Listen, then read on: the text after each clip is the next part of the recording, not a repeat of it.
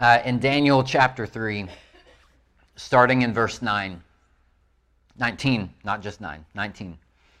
Then Nebuchadnezzar was furious with Shadrach, Meshach, and Abednego, and his attitude toward them changed. He ordered the furnace heated up 7 times hotter than usual, and commanded some of the strongest soldiers in his army to tie up Shadrach, Meshach, and Abednego, and throw them into the blazing furnace. So these men, wearing their robes, trousers, turbans, and other clothes, were bound and thrown into the blazing furnace. The king's command was so urgent and the furnace so hot that the flames of the fire killed all the soldiers who took up Shadrach, Meshach, and Abednego. And these 3 men, firmly tied, fell into the blazing furnace. Would you pray with me? Heavenly Father, as we come before you today in your house, may you speak to all of us. May you open up all of our hearts to receive that message that you've been preparing for a long time for this moment on August 14th. Lord, I pray that you just speak to us and that you empower us and encourage us to go and live our lives as a living sacrifice. For it's in Jesus' name we pray. Amen. So for many of you who have been in church for a while, you've likely heard this story taught in Sunday school times, many, many times, with Shadrach, Meshach, and Abednego. Now, growing up, I thought it was Shadrach, Meshach, and a bungalow. But it's not. It's Abednego. And I would guarantee that about half of you, if not more, wouldn't even be able to know how to spell them, just off the top of your head, right? Because their spelling is so tremendous and weird, right? For our day and age, it's a weird spelling. But to give you an overview of the story, or maybe if you've never heard this, you're new to Christianity, you're watching online, and hopefully you have audio, but you've never heard this story before. Here's just a recap of what happened to jog your memory and to introduce you to this story. King Nebuchadnezzar was the king of Babylon who had enslaved all of Israel. And this king, he makes a statue of gold that's 90 feet tall and 9 feet wide. Now, to kind of put that into perspective, I did a little bit of work while I was up here, and I measured from that window to that window, and it was 56 feet, if I measured correctly. I could be off by a few inches, but the point is, the statue wouldn't even fit into this building, it's so tall. There are some hotels that aren't even 9 stories tall, and this would be taller than those hotels. And it's 9 feet wide. So put one of me and then a half of me on top of me, and then you got 9 feet-ish, right? But once this statue is constructed, the king orders that everyone, he writes it down, he writes a decree, which means that he makes a law under the government of Babylon that everyone must bow down and worship when the music plays from all these instruments. And if you're interested in all the instruments, I'm not going to spend a lot of time on them because it's not the main point of it, but it's interesting to see how their praise and worship band for this statue was. And if you didn't worship when the music played, if you didn't worship when the worship team got up in front of everyone and started playing their music to worship, to signal the worship of the statue, it was also written in the law that the consequence of this would be being thrown into the fiery furnace to burn alive. And this is just a glimpse into how evil Babylon really was. If you didn't do exactly what you were told, then you died, or you would suffer very greatly. And so in verse 7, it says, as soon as the sound of all kinds of music plays, all the nations, all the people, and every language fell down and worshipped this image of gold. Whenever the music played, everyone, all the nations that were in Babylon, all of the people that were in Babylon, every language that was represented, all bowed down and worshiped this image of gold. All except for these 3 men, Shadrach, Meshach, and Abednego. Now, once word gets back, because people saw that they were standing when everyone else was bowing down. They saw that they didn't seem to really care about this new law. And so people went up to, and a higher authority went to King Nebuchadnezzar, told them, there's these three men, Shadrach, Meshach, and Abednego. And they aren't worshiping what you've told them to. They are seeing, they're not paying attention to your law. And so King Nebuchadnezzar invites them into his own throne room. Once they get in there, he questions them. He says, I've been hearing these things that you haven't been worshiping during all of the music. When all of these instruments are playing, I hear that you're not worshiping. And so I want to give you, out of the grace of my own hand, I want to give you a second chance to worship when you're told. And Shadrach, Meshach, and Abednego say probably one of the most bold things that I've ever heard in Scripture. Now, there's a lot of bold statements in Scripture, but this is one that every time that I hear about a furnace, even if it's my own own home furnace, right? I hear the word furnace and I think about this bold statement. Daniel chapter 3, verses 16 through 18. Shadrach, Meshach, and Abednego replied to him, King Nebuchadnezzar, we do not need to defend ourselves before you in this matter.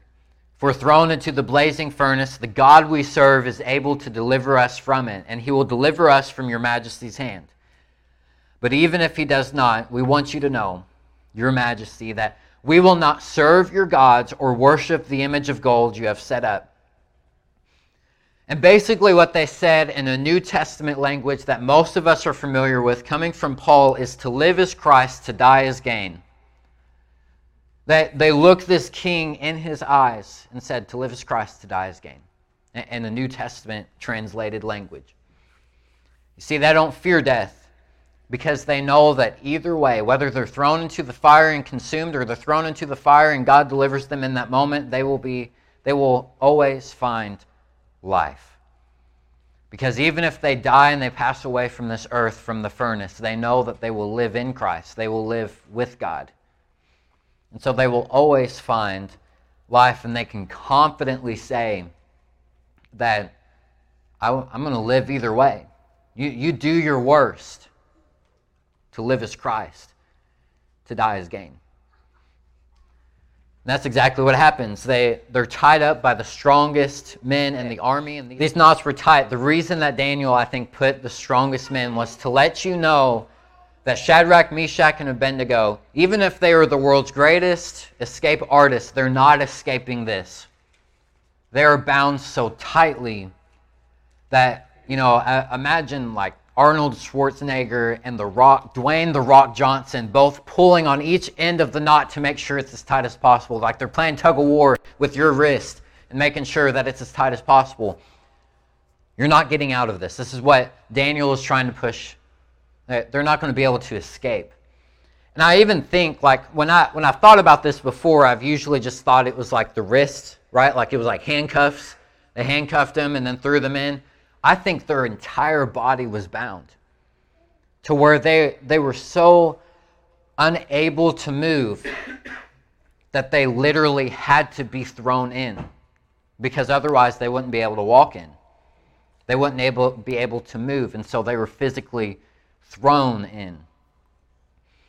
And when they were thrown into the fire, Scripture says that the fire coming out of the furnace was so hot that it killed the soldiers who were standing outside and the soldiers who were throwing them in.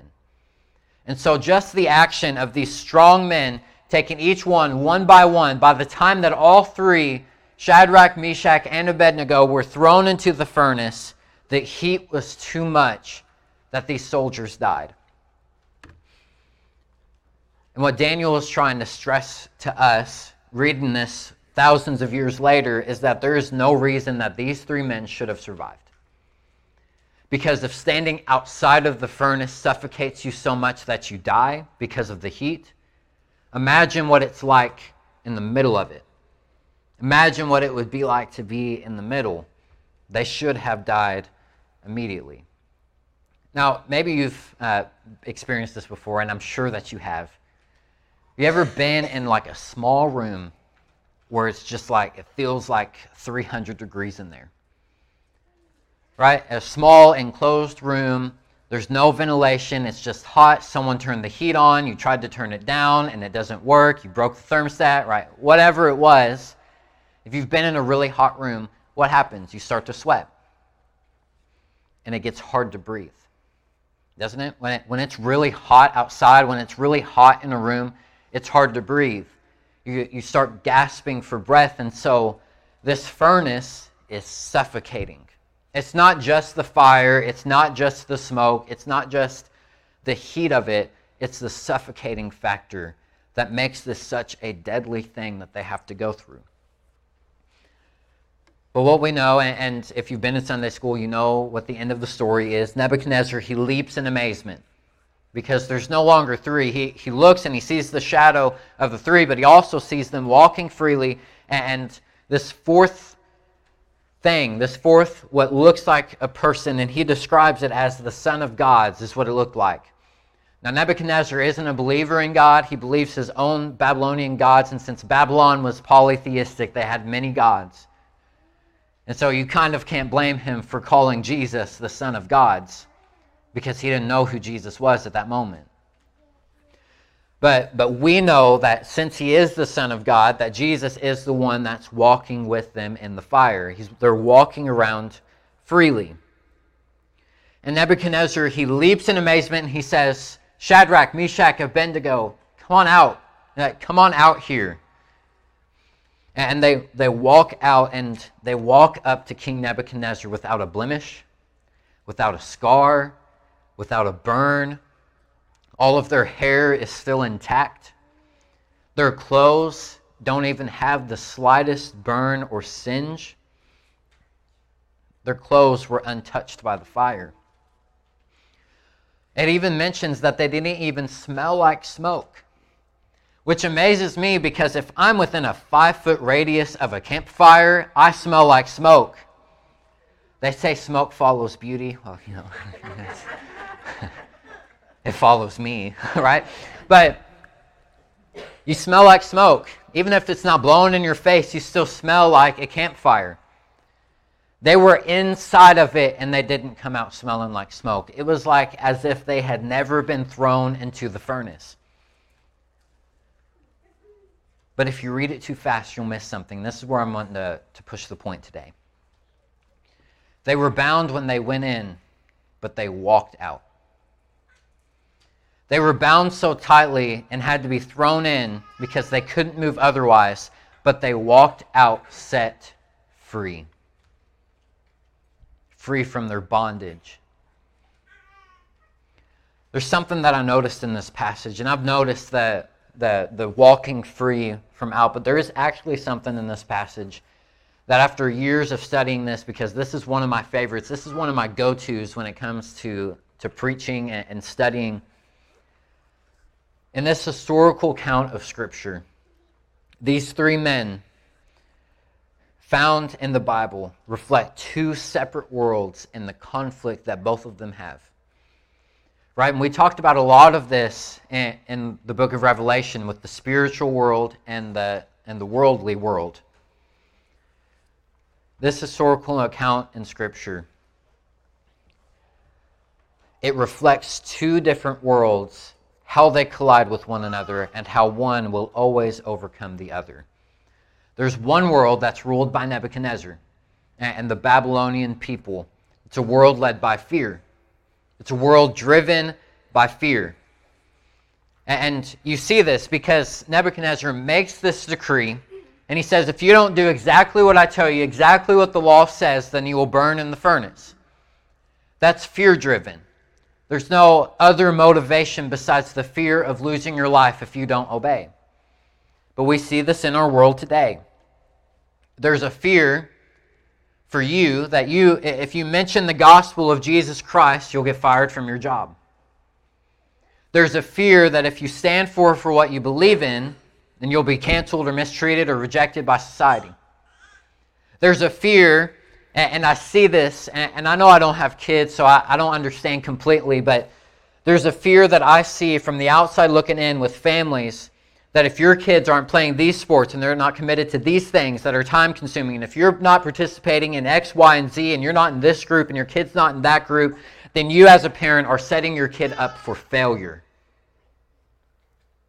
And so any good parent hears all of these things and out of fear says, I'm going to involve my kid in all these things because I want them to be successful, just like every good parent wants their kid to be successful. There's a fear that if you don't accept in our world today the immoral and unbiblical behavior of certain groups, then you're a hypocritical and you're an unloving person. And that's your label. That's what they'll stamp right on your forehead. You're unloving, you're hypocritical, and there's a fear behind that because it's a fear of your reputation. And it's not just in the secular world. It's in the church world too. There's a fear that if you aren't perfect, then you're going to spend an eternity in hell. There's a fear that if you're too expressive in worship, then you're just putting on a show. But if you're not expressive enough, then your faith's in question on if you're even worshiping in the first place. There's a fear that if you don't give financially enough, then your faith will be in question. There's a lot of this fear of if I am not like this, if I don't act in this way, if I'm not this way, then am I truly a follower of Christ? And the list goes on and on and on. But do you know what fear actually does to you? It limits you. It binds you. It suffocates you. It distorts your vision like a kaleidoscope. Right? You remember playing with those as kids? If you were weird like me, did you ever take 2 kaleidoscopes and put on both of your eyes and try to walk around? Right? Because you're not stupid like I was. But I would grab 2 of the kaleidoscopes that we got from AR Reading, and I would put them both on my eyes, and I'd try to walk around. You can't do it. You trip. You fall. Just from experience. You don't have to try it. I did it for you. It distorts your vision. And it gives you no real direction or purpose other than obey or else. Obey or else. Obey or else. And this is one of the direct lines for why so many people in our world are living anxiety-filled and depressed lives because of the fear of what might come. If you look around in your world today, in all of our world, you'll find anxious and depressed people everywhere. Some people are better at hiding it than others. But anxious and depressed people, and it doesn't matter if you've never been in church or you've been in church your entire life, people are anxious and they're depressed. And it all stems to fear. And this is what the spirit of Nebuchadnezzar, the world of Nebuchadnezzar does. It's driven by fear. And you feel limited, and so you're anxious. You feel like you can't be yourself, because if you're yourself, then you won't be able to do these things in your fear of what might come, and so you have no purpose, you have no direction. Whereas with these 3 men, they represent faith. And the Spirit of the living God through faith. Because it's faith, not fear, it's faith that sets you free. Free to worship however you are comfortable and desire to worship. Free to live how you were designed and created. Free to be a child of God. Without shame, without fear. This is what faith does. Faith looks at an uncertainty and says, whatever tomorrow may bring, I know my God is with me. To reflect it with fear, what fear says is, I don't know what tomorrow is going to bring, so I'm just going to do what I have to right now.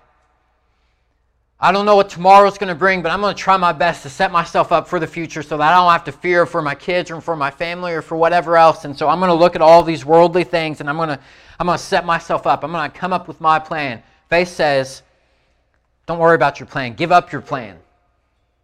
Give it all up. And you won't have to worry about tomorrow. Because I will be there with you. And so I want to close with this. How many of you have had popcorn before? Raise your hand.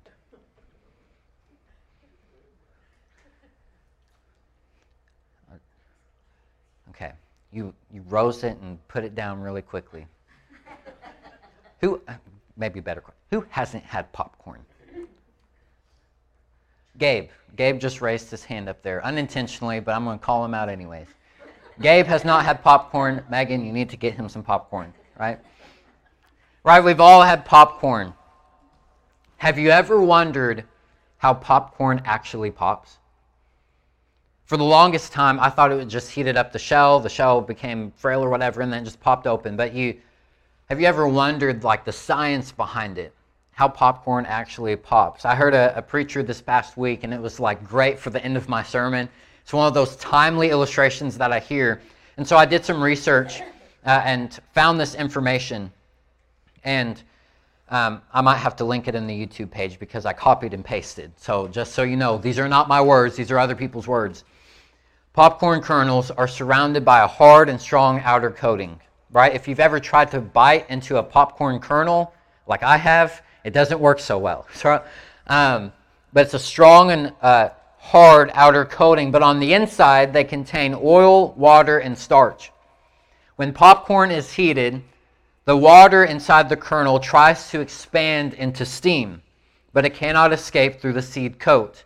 The hot oil and the steam gelatinizes the starch inside the popcorn kernel, making it softer and more pliable. When the popcorn reaches a certain temperature, the pressure inside the kernel is about 135 psi, which is the sufficient pressure to rupture the popcorn hull, essentially turning the kernel inside out into that familiar shape of popcorn that we all know and love to eat. A popped piece of popcorn is about 20 to 50 times larger than the original kernel.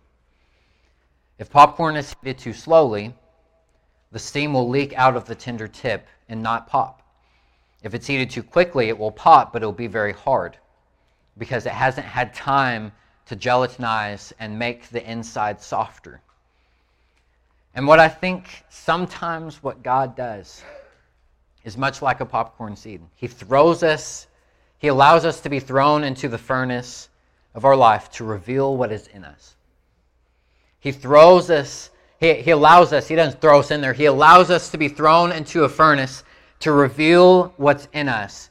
He allows us to go through struggles. He allows us to be tempted. He allows us to go through hard situations in our life, all to reveal what's in us. Because it's through the fire, it's through the heat, it's through the pressure that we're transformed by His love and grace into something much more beautiful than a popcorn kernel. Instead, it is what we know and love as popcorn.